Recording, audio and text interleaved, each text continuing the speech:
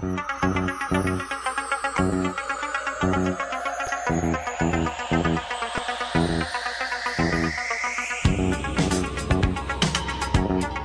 and welcome to the Unmasked Podcast. This is at C. Talene. Hey, Akira. Hey, how are you? I am great. Southern Cynic is sitting this one out, but I know she'll be excited because she can actually listen to the podcast because she never listens if she's actually speaking. So, hey, Southern Cynic. Hey, girl. Oh, my goodness. So we have to get right into this episode because the reaction from this episode that I have seen was people were butthurt about Mobley and Trenton. They were like, one of the things we talked about on our last podcast, I asked you in Southern Cynic, was White Rose a terrorist or was she a savior? And you and Southern Cynic both chose to see her as a savior, and I chose to see her as a terrorist. And we said we would do a poll and see what the Twitter people thought. So the Twitter results were solidly 78% directed as White Rose as a terrorist. Did you see those results on the timeline when the poll was done? Yeah, I did. I also saw that some people like me were like, can we get a third option? They were, and I solidly said, absolutely not. You have to choose. Exactly. I mean, unlike me, they didn't get the whole Leon has his knife at your throat, so you better decide something. I was surprised. I know where that knife is. Oh my gosh, Lord Leon. I can't wait to talk about him. But I was surprised the number of people, that 78% of the people who participated, and I think we had about 100 votes on that number of people were seeing White Rose as a terrorist. But I know White Rose is still much beloved on the timeline up until this last episode. And now people are like, F the Dark Army, F White Rose. Folks are mad. Mad is one way to describe how people are feeling. I think, this was, should we even compare this to how people were feeling about Shayla? Because I know that even at this point, there are still some people who are still somewhat in their feelings about Shayla. That is true. Leaving us all too soon. That is true. But if anything, I guess we could just say that that's just a testament to these characters and the actors that portray them. They just find their way into your hearts, and then, you gotta let them go. Yeah. So, you definitely have to let them go. We don't have a choice. I know Ghost on Mr. Roboto is always talking about zombie Shayla. So I'm sure he's going to be talking about zombie Trenton and Mobley. Yes, I need to hit him up and ask if he has mentioned that as of yet. I'm not sure if they've recorded their episode yet, but I got to ask him, will zombie Trenton and Mobley be joining them? Will be joining Shayla? They have to. Our beloveds. But we'll talk about that more deeply in a little bit. I wanted to start out with Angela. Girl. This girl. The main reason I say this girl is because as I'm watching this episode, y'all know that I tend to go to bat for Angela a lot. You do. Take one for the girl, and be like, girl is far too gone. I don't even know what to say to go to bat for her anymore. I don't. I think Angela had no earthly idea that it was going to be at this level. She had no idea that it was going to be 4,000 people dead.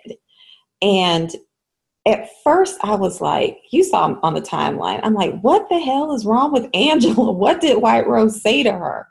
But I really think like in season 2 where we saw Angela listening to her tapes and saying her mantras and convincing her of certain things, I think that's what we saw in this episode, is that Angela is shaken to her core but now she has created this mantra to herself to justify her actions and convincing herself that they can bring these people back.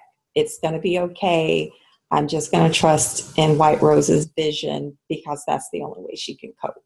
Right. Yeah, she's definitely gone off into whatever her sense of reality is at this point.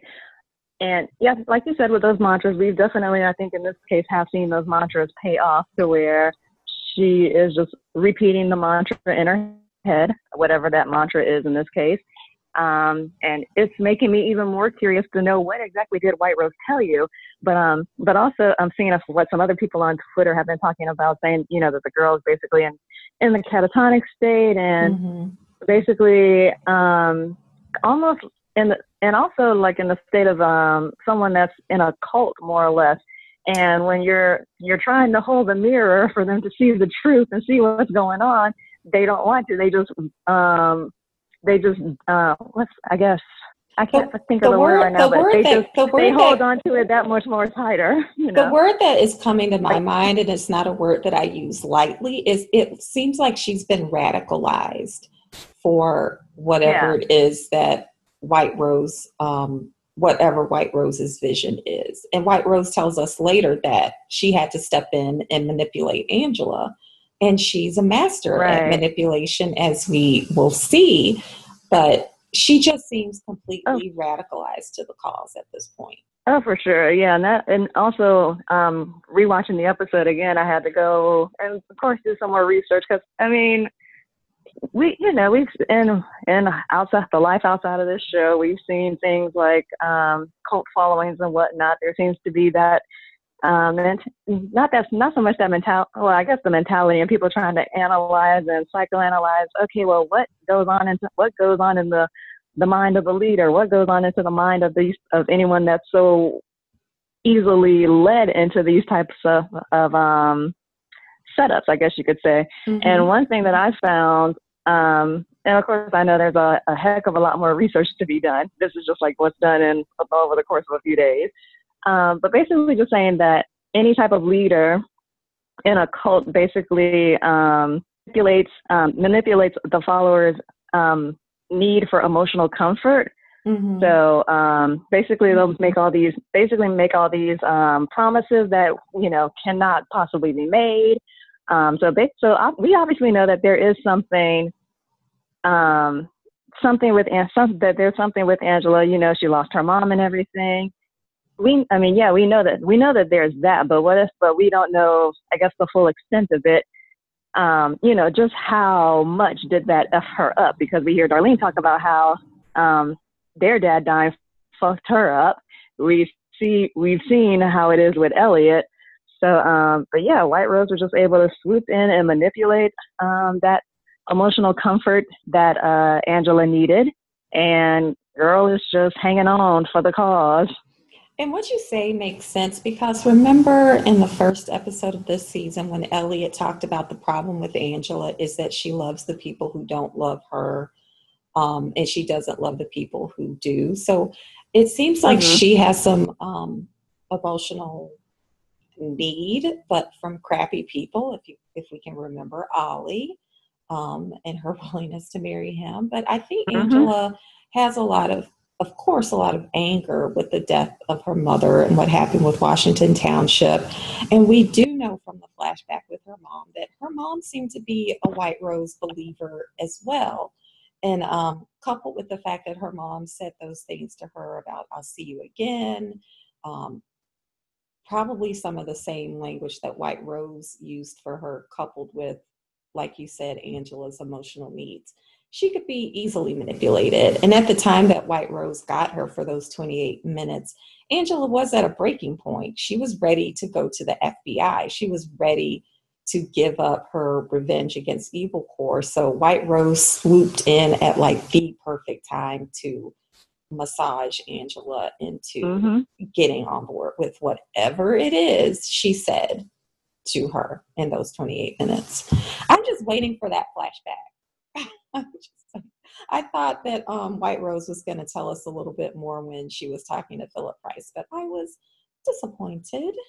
that did not Yeah, no, happen. girl only gave us just a little. Girl only gave us just enough to leave us wanting more. So I'm kind of wondering, as far as how this, how the how will it be handled, or how will it be revealed to us, what went on in that conversation, after, the part that we missed. Are they? Mm-hmm. I'm curious to know if it's necessary to even treat it as a single episode, or maybe some episode where it's intercut with other scenes. I don't know. I'm just thinking out loud here.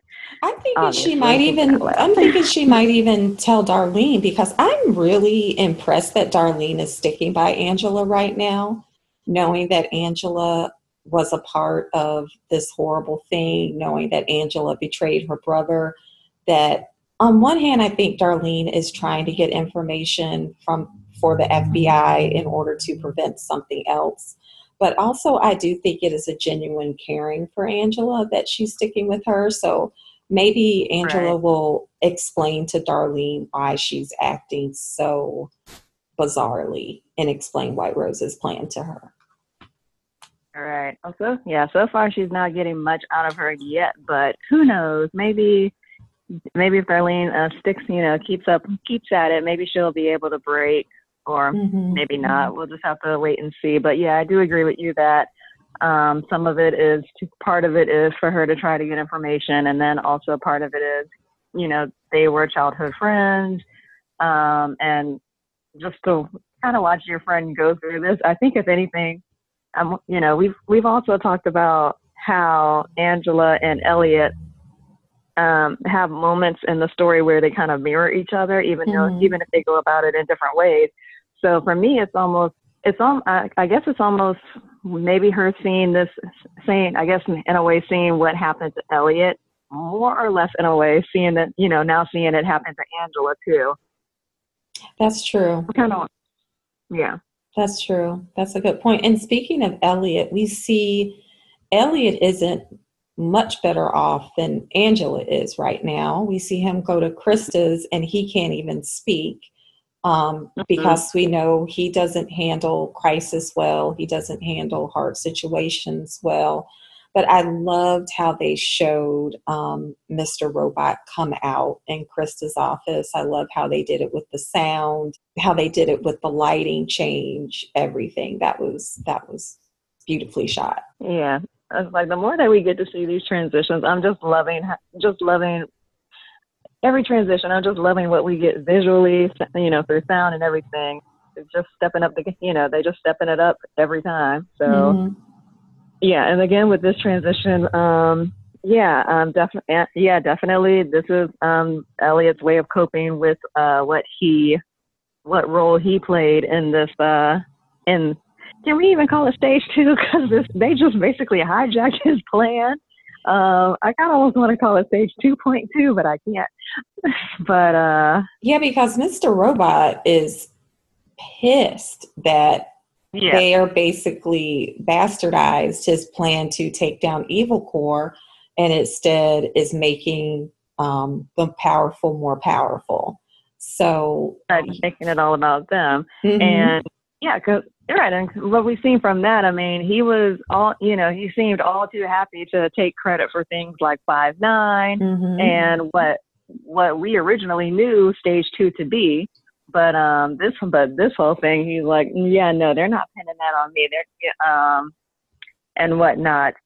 And basically, yeah, just pissed that they've completely infiltrated the whole thing, not just his plan, but also what we've seen throughout the rest of the episode, and even before this episode, that they've been infiltrating F Society and just Mhm.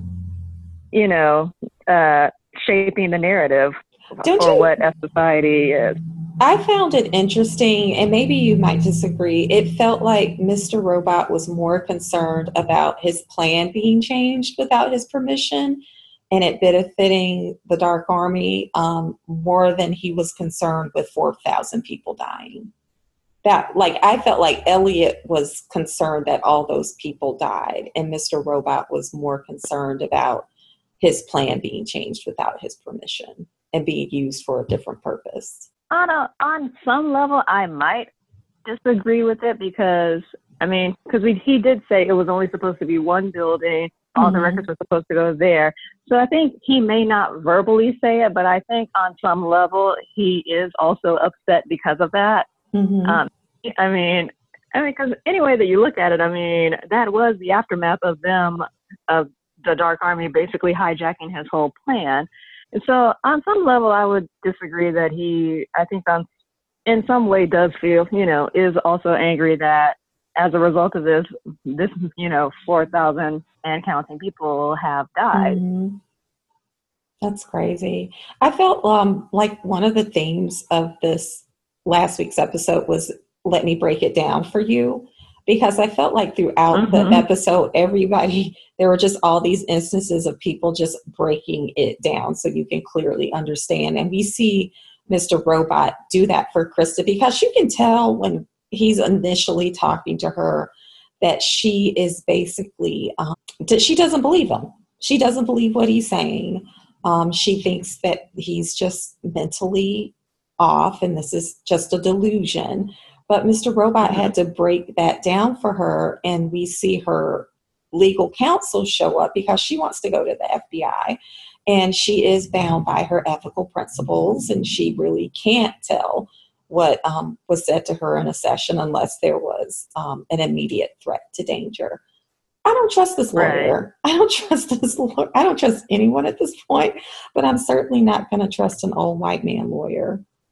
What he's saying to Krista. I mean, yeah, this show, the more we dive into episode after episode, the list of who can you trust just keeps shrinking. Yeah, but yeah, the whole let me break it down to you. Basically, pretty much everybody had to have it broken down for them. Even Robot eventually, because it's like stop living in your own either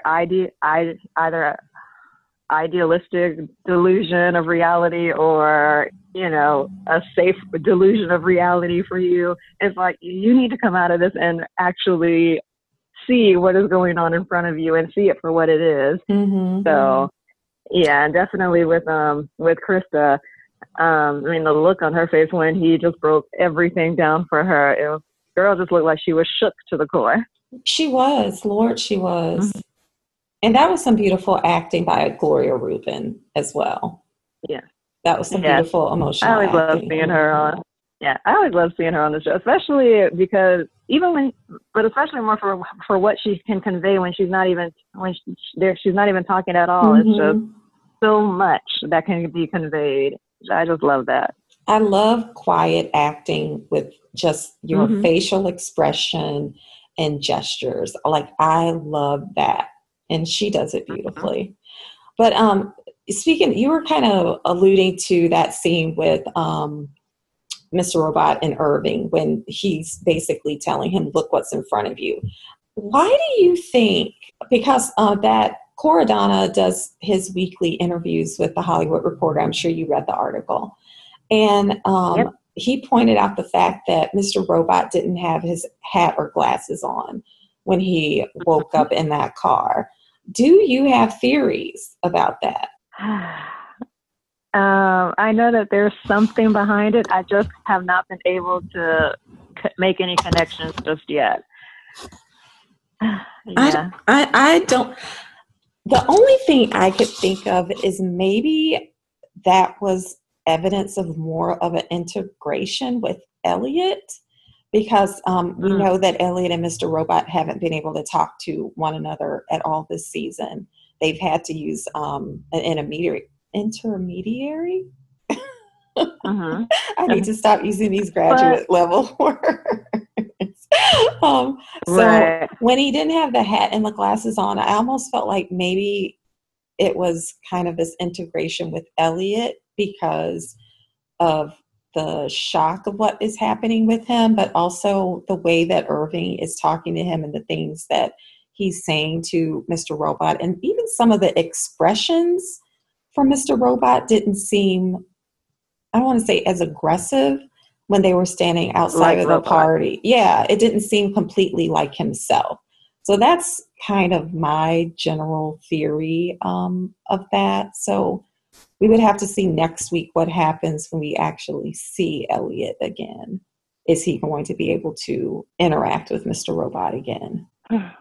Thoughts are starting to come through, but yeah, I can't really straighten them out just yet. So you can never straighten out the thoughts. And even when you think you got it straightened out, it's like, no. Yeah. Go back and try again. No, you were completely wrong. We just led you down this path, but we're really all the way over here. I do wonder who the senator is that Irving was fixing the mistress for. I wonder if that's gonna come out later, who this senator was at this party. So yes, I'm slightly curious too. Yeah, but I'm sure we won't get an answer anytime soon. With the whole robot not having his glasses thing, is it? We're gonna have to let this marinate a little bit more. Thanks, Cor. Yeah, because he's like, remember when we first saw Mr. Robot in season 1, he wasn't wearing his hat and glasses at first, and I'm like thinking back, I'm like, okay, so what does this mean? What does this mean? There was just one part here where when he had the box of Twinkies, then he had the hat. Then when they were in the arcade, he had on the glasses. But so we're gonna have to go back and rethink that thing. And then also with the Hollywood Reporter articles, noticing usually that the first answer that Cora always gives is usually some Shakespeare a line from a Shakespeare play, but then there's also a number behind it. So I was like, Cora, is there something behind? Because I just always notice the numbers, and I'm like, okay, I just gotta ask, Cora, is there something up with this? And of course, I just only got it. He only hit the like guy. He didn't get a reply back. Not that I was expecting an answer back. Because even if it wasn't Nancy, it probably would be Fidelia or something. Yeah. Which So you're going to have to print out all those articles, and you're going to have to do like a deep dive analysis. I'm going to have to get another damn board, really, is what I'm going to have to do to figure that part out. Do you have a Dom DePiro board in your bedroom for Mr. Robot? No, only mentally in my head. I feel like I've got one. But one of the things we talked about, and we were talking about this in the DMs right before we started recording, you had questions about Terrell. So tell the listeners what we were talking about in the DM with Terrell. Okay, really, my whole thing, and I know that I wasn't the only one that had not so much questions, but more like moments. They basically had Tyrell work out stage 2 and everything, and then they wanted to have this whole thing where he ends up being, the narrative is, he was held captive by somebody, and then all of a sudden he is able to escape and let them know about an attack. Of course, only seconds before the attack is supposed to happen. Yeah, like just little, and maybe this is me being nitpicky about certain things, but I'm like, okay, someone being held captive. Why is this man still looking like he just left Wall Street if he's been held captive? Yes, I know. Why am I pointing out something like that? But still, some details. I think you're absolutely right. And we talked about, or I hypothesized last week, that they were going to be setting Tyrell up as the hero so that he could identify, point to F Society as being behind the attacks. And I also think that when he was yelling about the you have to stop them or whatever, I think it was referring to that F Society video that the FBI was looking at that was talking about another attack that was forthcoming, which is obviously just a fake as a way to, throw Trenton and Mobley under the bus and kind of neatly tie up this whole 5-9 attack business.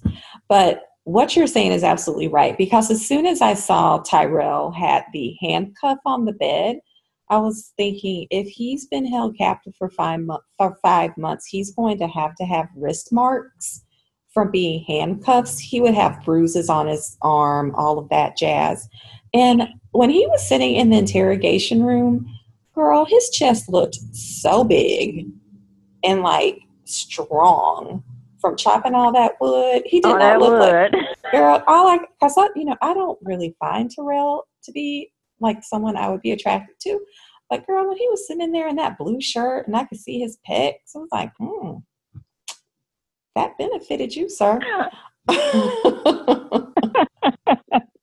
But you're right. It is problematic that he looks all clean. Like he doesn't even have a beard. They should have told him not to shave the beard. Well, I think Irving did mention something about like, or did question like, okay, why would you want to put on the suit? And he was true. like, I have saying that he had to look nice for Elliot. And it's like, okay, but like Tyrell is going to do anything that Irving said anyway. So I'm actually kind of surprised he followed the directions, read the letter and burned it. Good on you, Tyrell. Well, I mean, he did it with the promise of his family.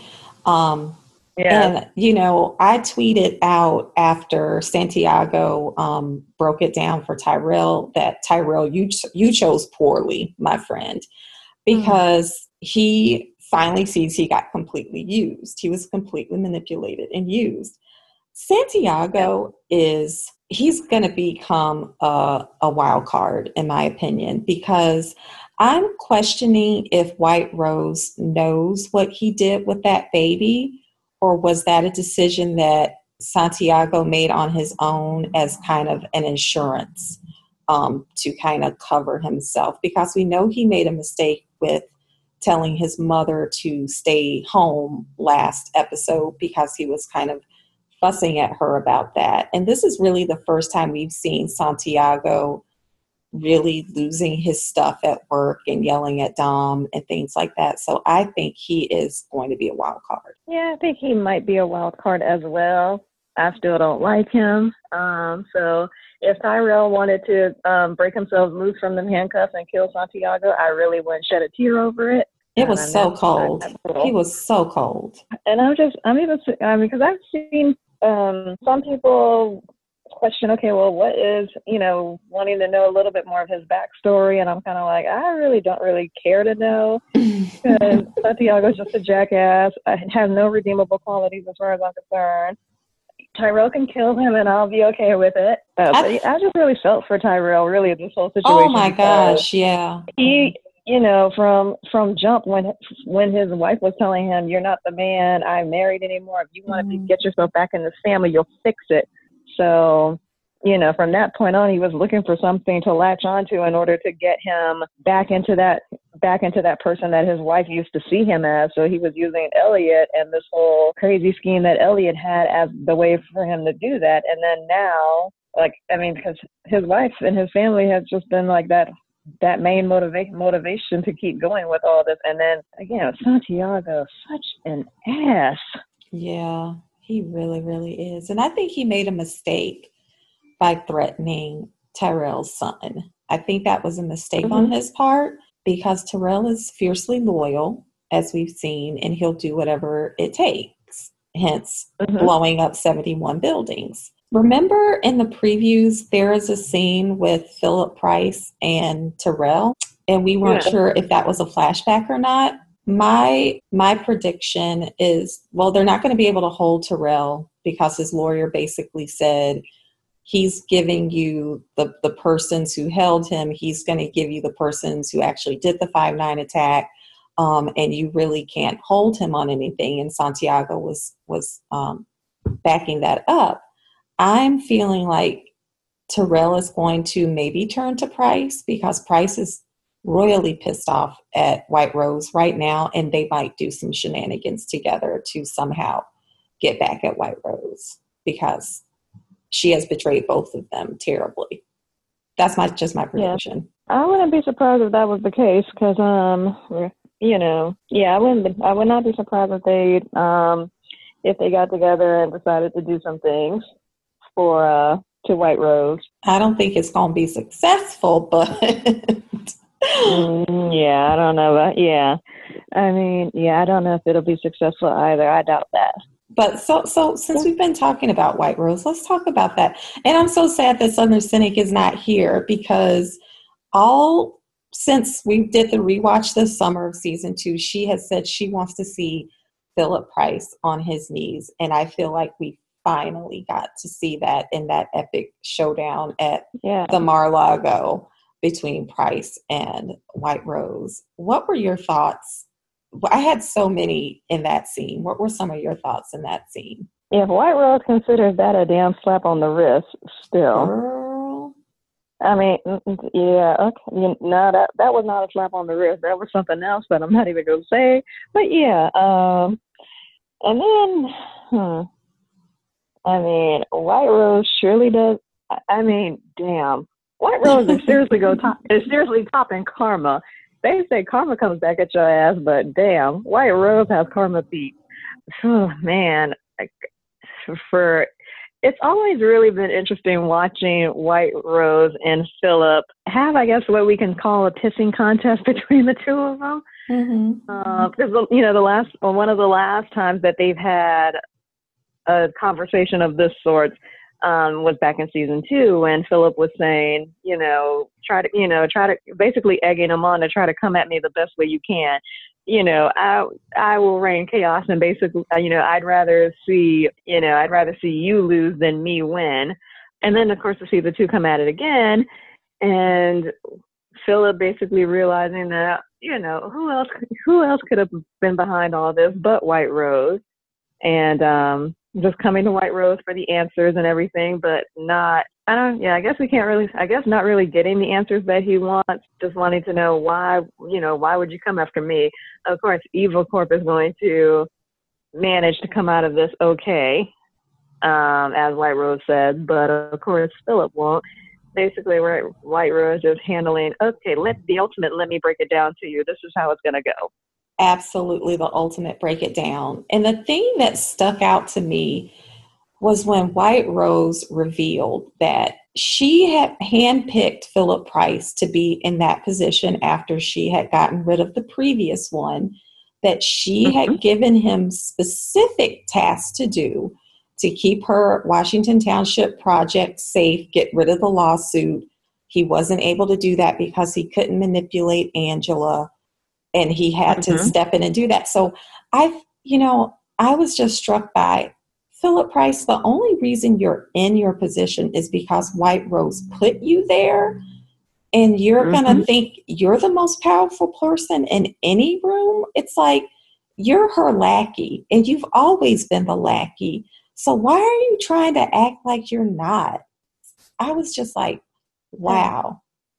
Right, but it also brings up an interesting question, because, especially with Angela, because a lot of us have had this question going back into season 2, like, what is it that Philip wants from Angela, or what's going on really between the two of them? What is the power play, or what's the relationship between the two of them? And he was supposed to manipulate her, but I almost want to go as far as to saying that maybe there was, I guess from watching the season 3 interview, basically just saying that there was some, that Angela pretty much represents everything that Philip Price had to give up in order to get where he is. There are things about her that he wants, and he's chosen her to be the person that will give those things to him. So with that, I'm kind of wondering, will we, like you said, we've seen a scene with Price and Tyrell. Will there even be some things with Angela and Price again? But I don't even know if Angela can walk out of her apartment door at this moment. We shall see. She needs to go see Krista. We shall see soon enough. But again, back to it just kind of makes me wonder, with his task being able to being supposed to then manipulate and control her. But what if there was, again, something about her, her representing things that he had to give up or whatever in order to get to where he was? What if it was those qualities that maybe made him not up to the task of doing it? Yeah. I also wonder, because White Rose told Philip Price that basically you're done being the CEO of Evil Corp, and you're going to hire the replacement that I tell you to. I'm moving my plant to the Congo, and you're going to oversee that move. And what if White Rose wants Terrell to be the new CEO of Evil Corp, someone that he knows he can manipulate and maybe that's why Philip Price and Terrell were talking. That would be interesting. And CEO would sound a lot better than CTO of CTO of Evil Corp. And it would show it would definitely show that they don't believe that he was responsible for the hack if they make him the head of the company. Mm-hmm. I don't know. I'm sure I'm wrong. Do you want to be though? Do I want to be wrong? I don't know, girl. Yeah, do you want to be wrong? I mean, I'm sure you know how us Mr. Robot fans are when we got a theory and we go with it. It's like, do you want to be wrong or do you want to be right? I don't know, because I'm sure whatever Sam has planned is better than anything my mind can think of. Oh, I'm sure it's so much better than what I could think of. But I still want to know what is in the Congo. What is so great about the Congo that he can move the plant from New Jersey to Africa and still get his project going? Maybe it's just the anonymity of the Congo, and he doesn't maybe have to deal with the government and regulations as much there like he did in the United States. I don't know, but I'm still very fascinated with whatever it is that White Rose has planned. Exactly. More questions. It's true to form. When you get answers, you only have more questions. Definitely. And Dom has lots of questions. Her BS meter was working, and she was not liking what she was smelling. She doesn't believe Terrell. She's just like you, Akira. She's not buying it. Even when Santiago came at her, Dom kind of looked at him like, oh, really? And the last thing we see of her is putting White Rose's name on her board, which has never been done before. Basically, at this point, Dom is just like, fuck this, fuck y'all. Mm-hmm. I would be surprised if Dom just goes ultimately rogue on this whole thing. But, I mean, when Santiago snapped at her, I was about ready to jump in the TV and beat his ass myself. Be like, look, bitch. Yeah. He was really posturing. He was really posturing. And usually he's calm with her. He's able to be logical with her. But, girl, Santiago is on the edge. I think Cena Nerd, Sarah was talking about Dom going after White Rose. Or she was saying, who's going to go after White Rose? And I think I said, what if there was a Dom and Elliot team up to go after White Rose, which could also be interesting since Dom already has Darlene, and Darlene could get Elliot on board doing something clandestine with Dom. Well, that would be even more interesting if your Tyrell probably becoming the new CEO of Evil Corp comes true. That would make it even more interesting. Mm-hmm. Because White Rose did choose not to identify Elliot as part of F Society and only target Trenton and Mobley, and he could have easily had Terrell point towards Elliot. So it's obvious that Elliot still has some type of value for White Rose, and that she's not ready for him to, as our Babe Grant said, make that ultimate sacrifice for the cause. So we still have to figure out, what does White Rose want with Elliot? We have to see. We have to see. But we have to talk about the highlight and the low light of the episode, which is Leon, Trenton, and Mobley. So we get to see this flashback to the end of season 2, where Leon rolls up on Frederick and Tanya sitting outside of their new job and says, do you have the time?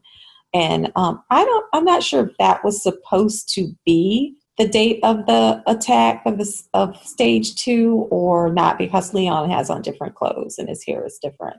But I wasn't sure if we're supposed to think that was the same day. What do you think? I want to maybe go as far. Yeah, I don't think that was supposed to be the same day as the stage 2. Okay, because I feel like they're so detail oriented. They definitely would have put him in the same clothes, because Leon was looking clean in his outfit this episode. His hair was all nice. He looked real good. But I felt like as soon as I saw Trenton and Mobley with their hands tied, and as soon as they were saying that Tyrell had picked two suspects, I knew that Trenton and Mobley were done for. I wasn't expecting it in that way, but I knew definitely that's who they identified. I didn't think they were I wasn't surprised that they died. I was surprised about how they died. Yeah, I think that's probably the more shocking part of it. And again, yes, Dark Army and White Rose, I know y'all be planning stuff, but it's like, come on now, y'all would really have Trenton and Mobley, who are straight up from F Society. Like the whole self-sacrificing thing, that's a Dark Army move, not F Society. Whenever you ever, because case in point, Darlene. I mean, if girl was like, yeah, FBI right there with Dom right there. But yeah, you know, that the whole self-sacrifice, that is a Dark Army move.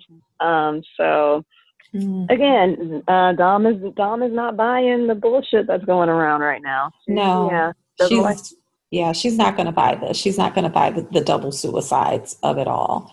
I felt like I think one of the reasons people got so angry at the end of this episode with Trenton and Mobley is because they spent so much of the episode reminding us how much we love these two characters, just the banter between the two of them. And it was, and it wasn't just like one scene. We repeatedly see this banter between them.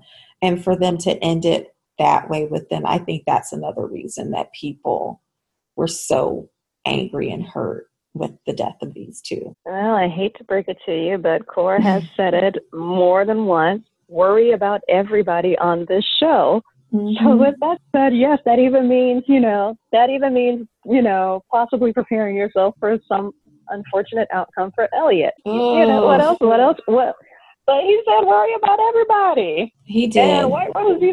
And even White Rose said in the first episode of season 3, and then he can die for us. I don't want to die for us. Does it mean that I'm ready for it and ready to see it? No. But I just got to try to prepare myself for it.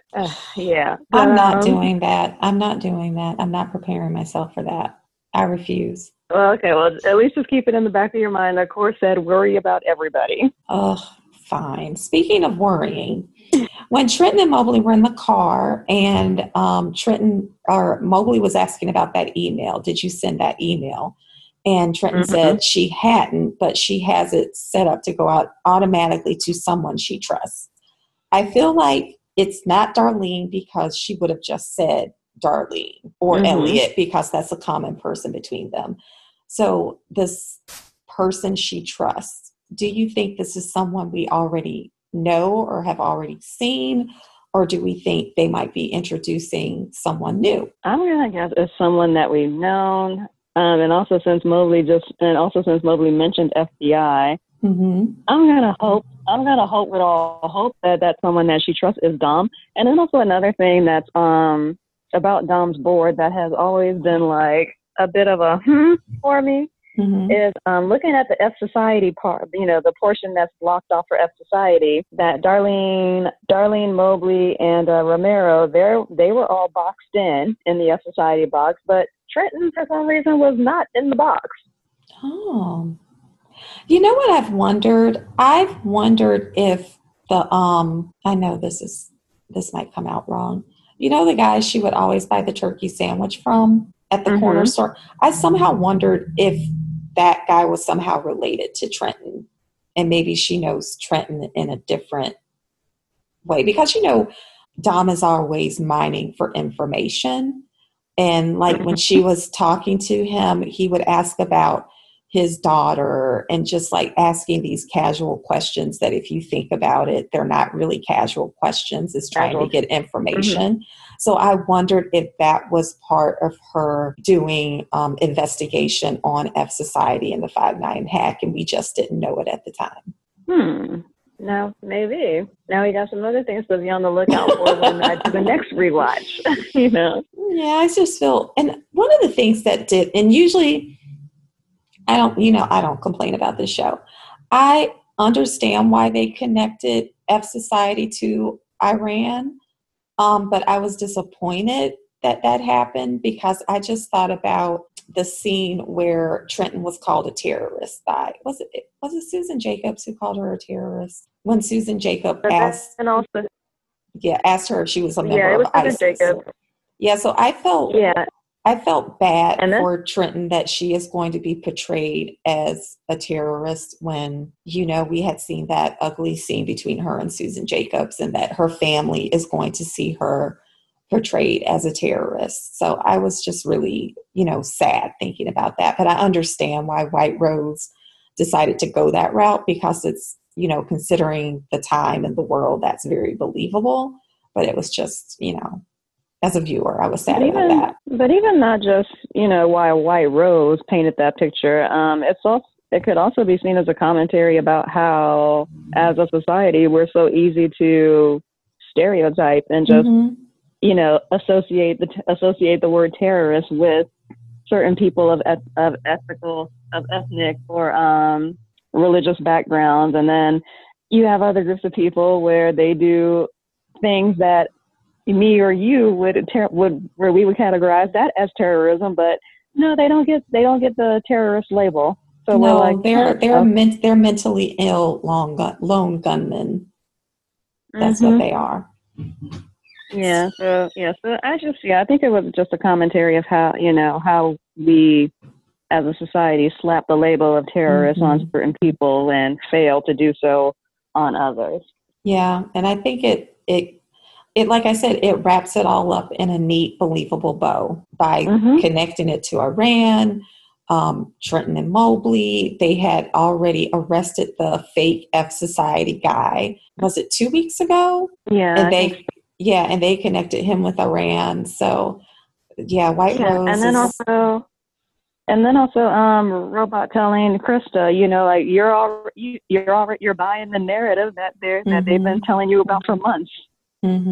Yeah. And I wondered also if that was partly the narrative about Terrell, because remember, Frank Cody has been saying things about Terrell that is kind of going against him being the person who did the 5/9 hack. So I wondered if he was also referring to that narrative as well.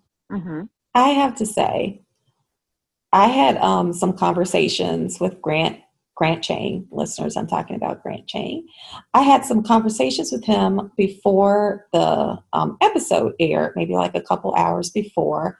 And because I think he had said, or you maybe had tweeted from his Instagram to make sure that we watched that night. And I was tweeting with him. I said, I feel like you're preparing us for something terrible. And he basically said, keep hope alive or something. Or I said, as long as anything doesn't happen to you. And then he said, you can only hope. And I said, I feel like you're preparing us for something terrible. So I was thinking it would be him getting hurt, but there our bae comes on screen and we're excited to see him. And then he does this terrible, terrible thing to two of our beloved characters. How did you feel seeing Grant basically order the death of Trenton and Mobley? Part of me knows that Grant was just doing his job.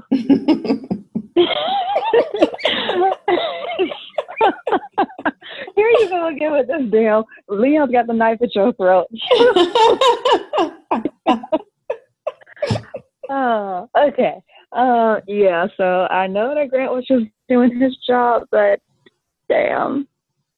Again, it was the way that we had to say goodbye to them. That's what it was. So it's like, yeah.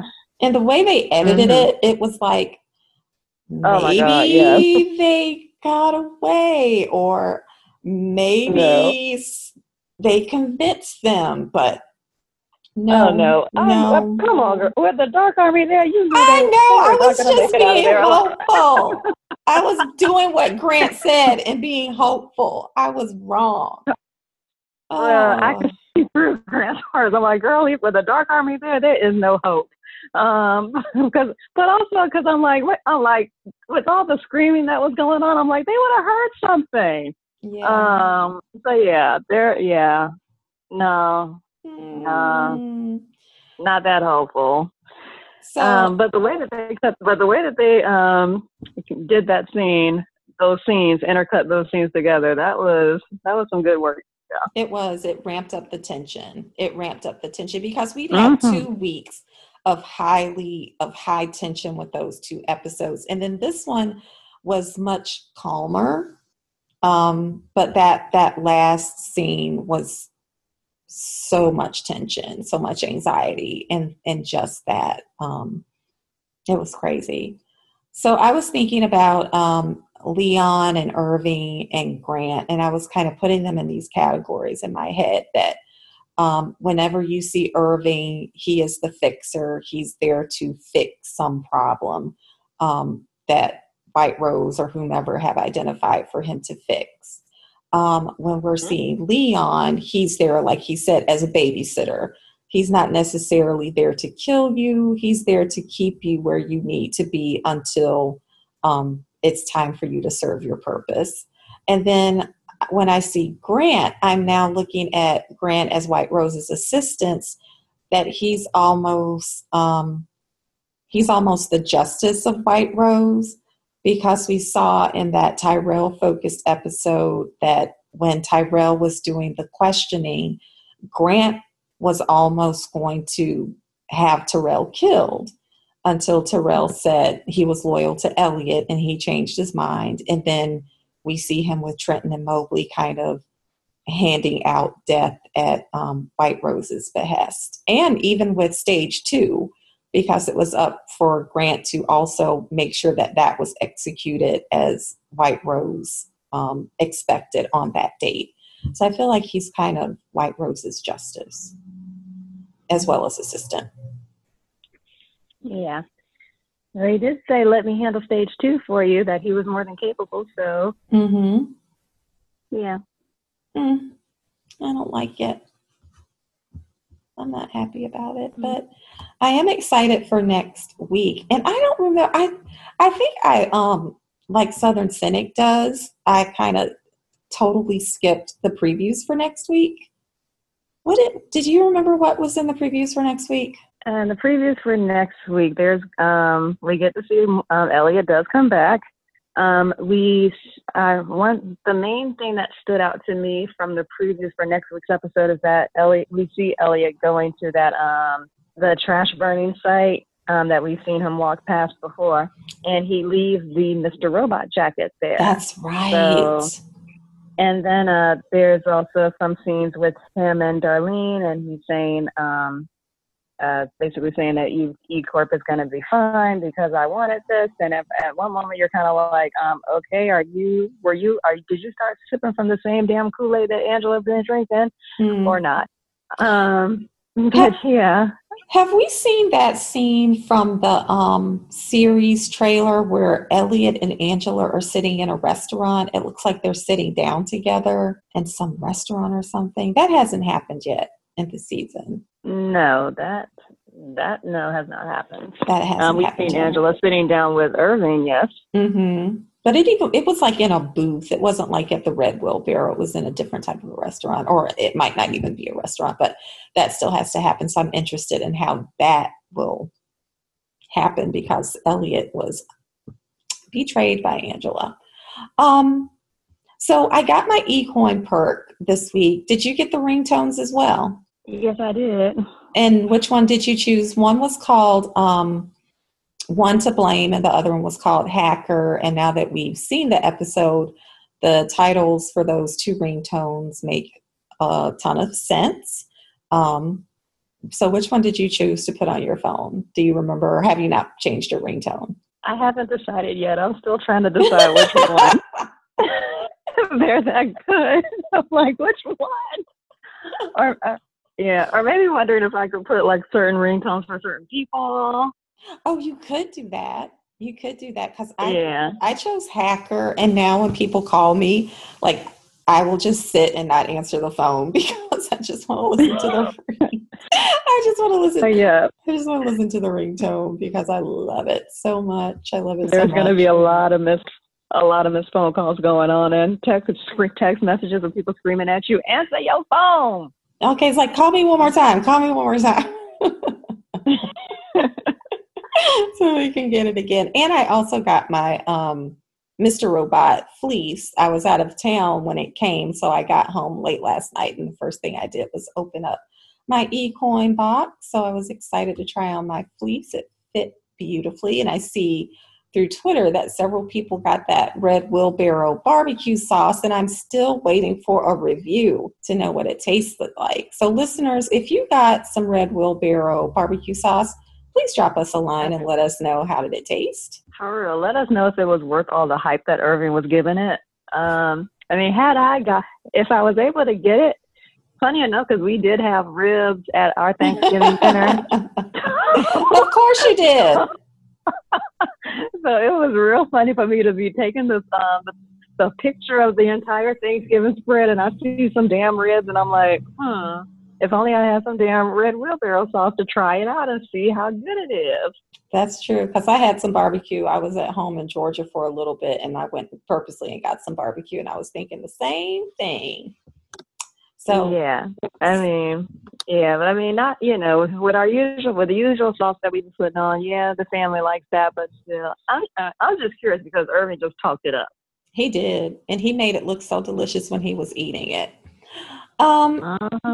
So we talked about Grant a little bit. So it's time for our weekly segment called Wholesome and Shameless, in which we talk about our shenanigans with Mr. Grant Chang in the last week. So after last week's podcast, I tweeted to Grant and told him about said segment. And I think he is on board because he retweeted it with the hashtag wholesome. And he also followed us. He also followed us on Twitter. So that was exciting. That was an exciting night in the DMs. So we made the decision, or one of us made the decision to slide into his DMs last week. And Akira, tell the listeners how you and Southern Cynic reacted when I did that without telling you. Well, I mean, paying attention, I kind of had a feeling that you were going to do it eventually, but still, a warning would have been nice. But yeah, I think I ended up pop up for you on Twitter. Like, how did you guys know I did it? Because I did put you in it. Yeah, because I get notifications. But then as far as reacting to it in the DMs, I think I used that moment from The Office where Steve Carell's character is like, "It's happening! Calm down, it's happening!" I'm like, yeah. Well, so listeners, I did slide into Grant Chang's DMs, and I brought Southern Cynic and Akira along for the ride. And we did determine that what happens in the DMs will stay in the DMs because of, etiquette and all that.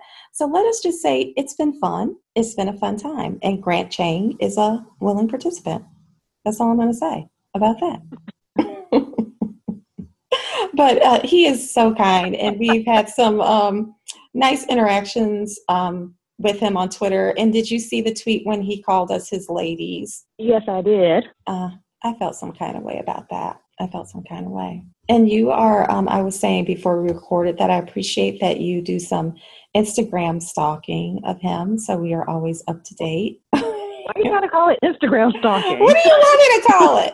Some Instagram. Checking people's feeds, checking my scrolls and timelines. That thing. I like that you regularly check your Instagram account. I like that you regularly check your Instagram account and let us know when Grant posts interesting things, etc., etc., etc. Is that better? Yes, I'll take that.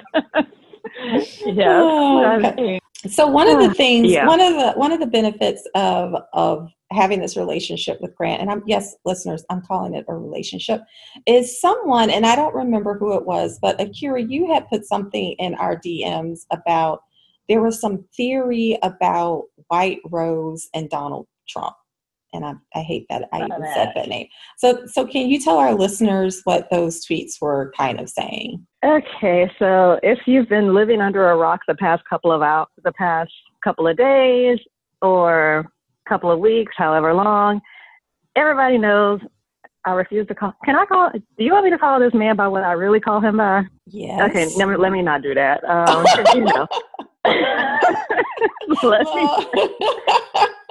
let me not call him, but what I really refer to him as. So that person has always had an obsession with Time magazine, Mm-hmm. and decided to just startle people's feathers a little bit by saying that he could have been their person of the year, and Twitter basically was clapping back at that, and even Time magazine kind of clapped back, but they directly did. I kind of have two favorite clapbacks to that at the moment. So the first favorite clapback was, this is, basically saying this is the reason why he's so obsessed with Time magazine, and it's just a collage of Time magazine covers with Forever Obama.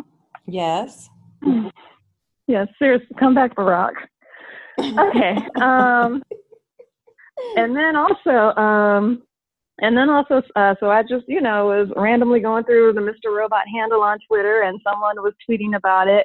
And then someone replied to there was a reply to someone's tweet basically saying that person is White Rose. And I was like, say what now? Exactly. So the person was saying that was confirmation that White Rose is supposed to be Donald Trump. That person. So I promptly went over to Mr. Grant Chang's Twitter account and metaphorically knocked on his door and had the tweets and said, "Can you explain this to us, sir?" And his reply was, the right thing to do. I did. I said in the DMs, I said, "I'm going to go tell Grant." All right, Sheree. So Grant replied, he said, White Rose is highly intelligent. White Rose is a strong woman. White Rose is always in control. White Rose is obsessed with time. Trump is obsessed with Trump and plays a lot of golf. So he basically put that theory to rest, which we appreciated him for. So if anyone is out there making that analogy, please stop. Please stop. Yes. So as Grant said, don't with his woman. That is right. He is very protective of White Rose. And we appreciate that. I had a question. I was thinking about this. Has there ever been a Back to the Future Mr. Robot live tweet? Mr. Robot live tweet? No, a live tweet of the movie Back to the Future for the Mr. Robot community. I don't think there has. I mean, there may have been a live tweet that I just can't remember, but as far as from the Mr. Robot community, no. I'm wondering if that might be something folks would be interested in, since Back to the Future has been such a recurring theme for the series, that maybe I'll do a poll and see if people are interested in doing a live tweet of Back to the Future. Yeah, but also another thing that we idea that came to mind, and I ran that by you in Southern Cynic, was again, with the award season pretty much being upon us, and we were and tweeting out all the news of Cine Awards nominations that Mr. Robot was getting. Mm-hmm. Someone had replied back about how they would nominate Kohler for the best ARG. And that got me thinking. I was like, should we do a fan-based awards thing after season 3 is over? We absolutely should. Should. One of those categories has to be about Leon and his TV commentary. Oh my gosh. Can we give Leon's character a podcast? Because I would listen to it. I just want to hear him talk about all of these TV shows, because he has some great insight, and he is absolutely right about Frasier. He was not wrong at all. Like, how did Frasier get all of those women to sleep with him? It's a mystery. It is a mystery.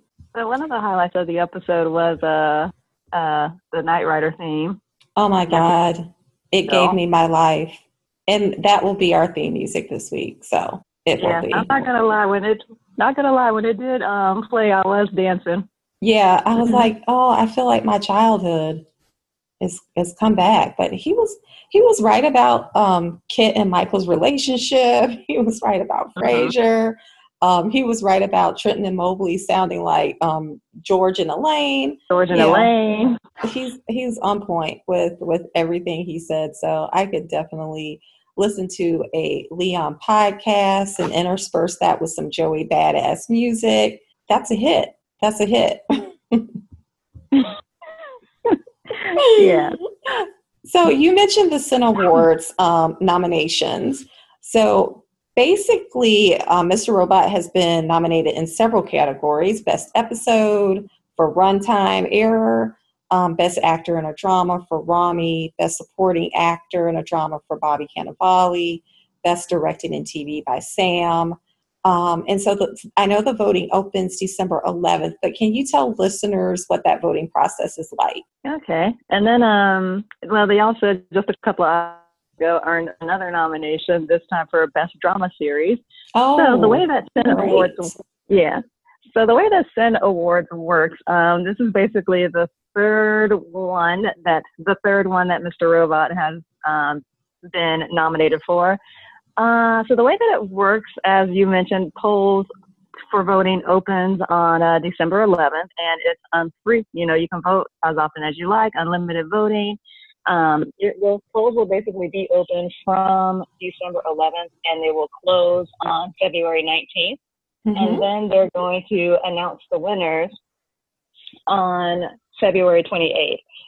So they do contact the winners after the polls close, and they do have an award that they actually send out to whoever ends up winning the categories. I don't think, however, that there's ever, in terms of, I guess, sending them out. I've seen some people who have won the awards who do take a photo of it and kind of send it back to Cinediction to let them know, we got the award. Thank you so much. Thank you to the fans who voted. But yes, fans, get your voting fingers ready to vote. December 11th, get ready. As soon as the link opens up, I'll be retweeting it and tweeting it and tweeting it and tweeting it. Yes, as we will be from our Twitter account. But also make sure you follow at Cinediction. So it's @_CINNEADDITION. I spelled it wrong. Mm-hmm. Addiction. Cinediction. So make sure you follow them on Twitter. And Akira, talk a little bit about your website that you run. Okay. So the website that I run, Hello Friend. So in addition to running the Hello Friend Twitter account, I run the website basically to keep track of all the news articles that come up about Mr. Robot, recaps, any videos, interviews, whatnot. So basically, it's kind of like in case you missed it, you can always go to the website to catch it. I need to I need to update things from this episode. Guys, it was Thanksgiving weekend. You're forgiven. You're forgiven because your website is an excellent source of information on Mr. Robot. And I know Sam is aware of your website, and you've met Sam. And so, if you want more information about Mr. Robot, head on over to Akira's website. Can you give them your web address? Yeah, it's www.hellofriend3ll0fri3nd.com. Yep, head on over there. That would be awesome. So you have spent an hour and some change with us talking about Frederick and Tanya. Rest in peace, y'all. So this is at Ctalene. You can find me on Twitter at CTALLEEN. Where can they find you, Akira? They can find me on Twitter at HelloFriend3ll0fri3nd1. Perfect. And you can always follow us on Twitter at Unmasked Podcast. You can find our podcast on Apple Podcasts, SoundCloud, Stitcher. Please make sure that you subscribe and leave us a review because we like to know what you think. And if you're listening and not following us on Twitter, Southern Cynic says you have to. That was like the last thing she said to me before we started recording, is that you have to follow us on Twitter. So, all right. Good night, everybody.